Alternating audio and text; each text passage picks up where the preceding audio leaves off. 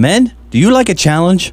Hi, I'm Jay Cookingham, founder of Strategic Fathering Ministries. When a man up moment, the disciples found forgiving like Jesus challenging. In Luke 17, we read about it. Even if that person wrongs you 7 times a day and each time turns again and asks forgiveness, you must forgive.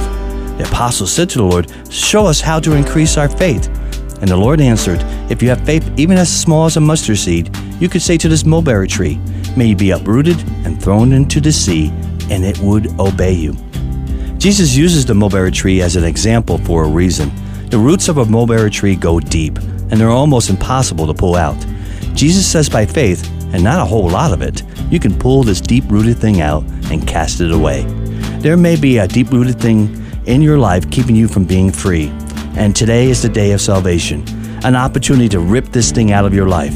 This blockage that keeps you from forgiving, now's the time to remove it. Unlike us, forgiveness is timeless. And the miracle of forgiveness reaches into and heals our past. It strengthens our present, and it prepares us for our future by freeing us. Hard? Yes. Impossible? No. For with God, all things are possible. God bless you, and we'll see you next time. Meanwhile, please visit strategicfathering.com.